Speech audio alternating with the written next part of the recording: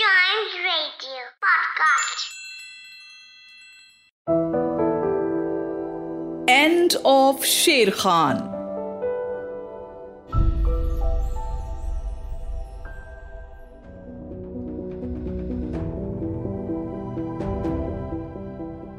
At last a day came when Mowgli did not see Grey Brother at the signal place, and he laughed and headed the buffaloes for the ravine by the dark tree, which was all covered with golden red flowers.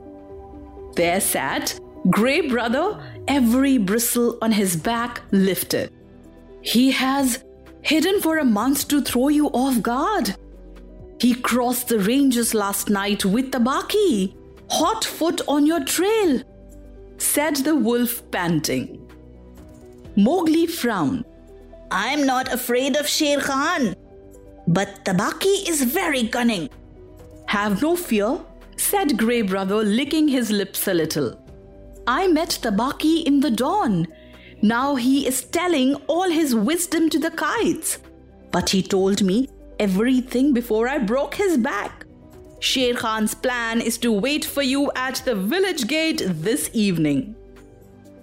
Has he eaten today, or does he hunt empty? Said Mowgli, for the answer meant life and death to him. He killed at dawn and eaten too, remember? Sher Khan could never fast, even for the sake of revenge. Oh, fool, fool! What a cub's cub it is! Eaten? And he thinks that I shall wait till he has slept. Mowgli laughed. He swam far down the Wainganga to cut that off, said Grey Brother. Tabaki told him that, I know. He would never have thought of it alone. Mowgli stood with his finger on his mouth, thinking, the big ravine of the Wainganga that opens out on the plain not half a mile from here. I can take the herd round through the jungle to the head of the ravine and sweep down. But he would slink out at the foot. We must block that end. Grey Brother, can you cut the herd in two for me? Not I, perhaps, but I have brought a wise helper. Grey Brother trotted off and dropped into a hole. Then there lifted up a huge grey head that Mowgli knew well, and the hot air was filled with the most desolate cry of all the jungle. The hunting howl of a wolf at midday. Woo!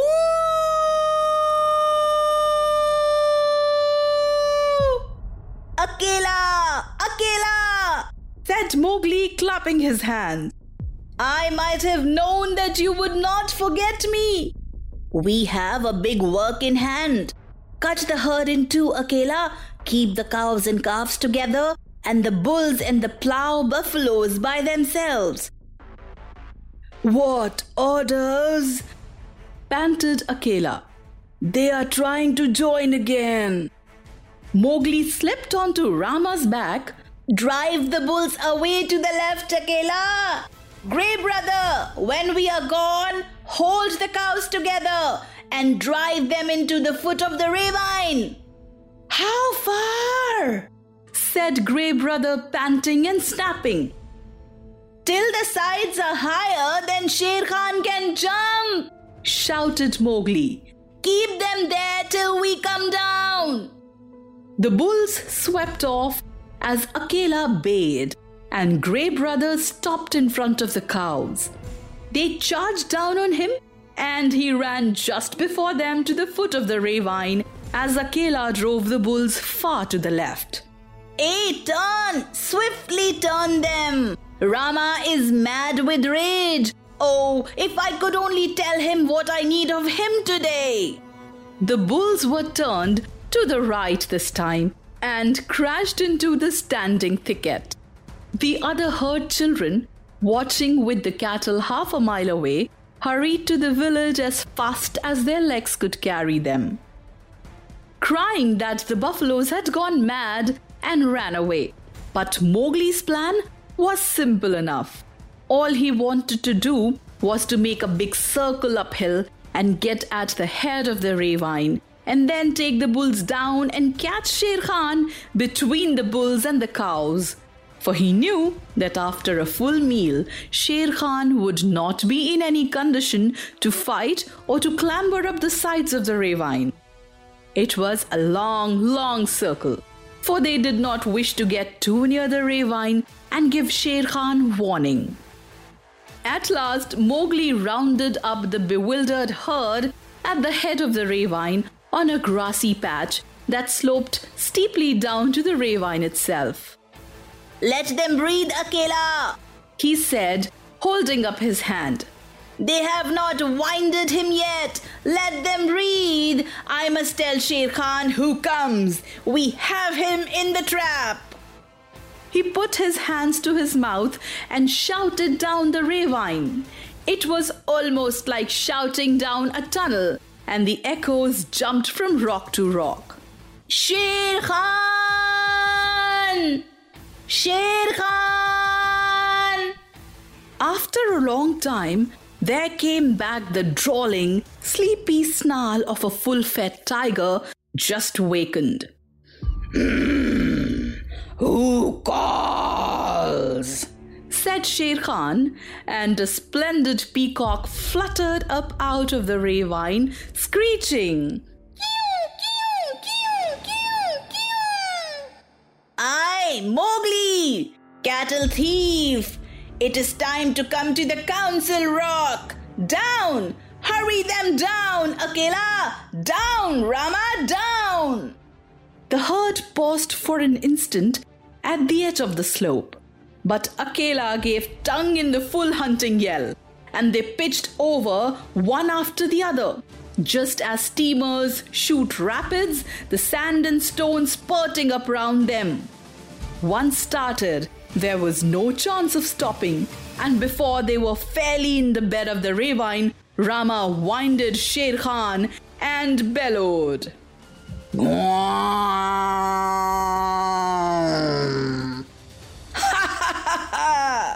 Said Mowgli on his back. Now you know. And the torrent of black horns, forming muzzles and staring eyes, whirled down the ravine just as boulders go down in flood time. Sher Khan heard the thunder of their hooves, picked himself up, and lumbered down the ravine, looking from side to side for some way of escape. But the walls of the ravine were straight, and he had to hold on, heavy with his dinner and sleepy, willing to do anything rather than fight. The herd splashed through the pool he had just left, bellowing till the narrow cut rang. Mowgli heard an answering bellow from the foot of the ravine.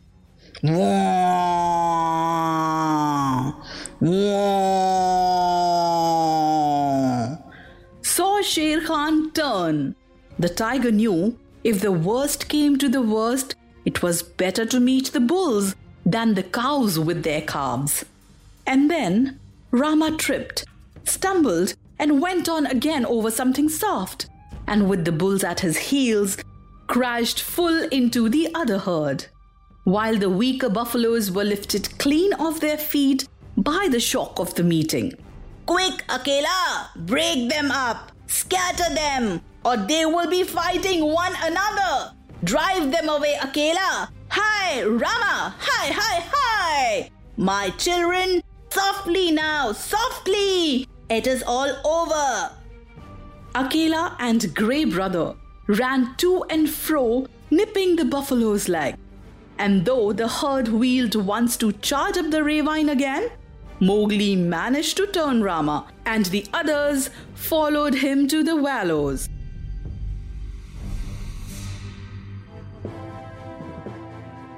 Sher Khan needed no more trampling. He was dead, and the kites were coming for him already.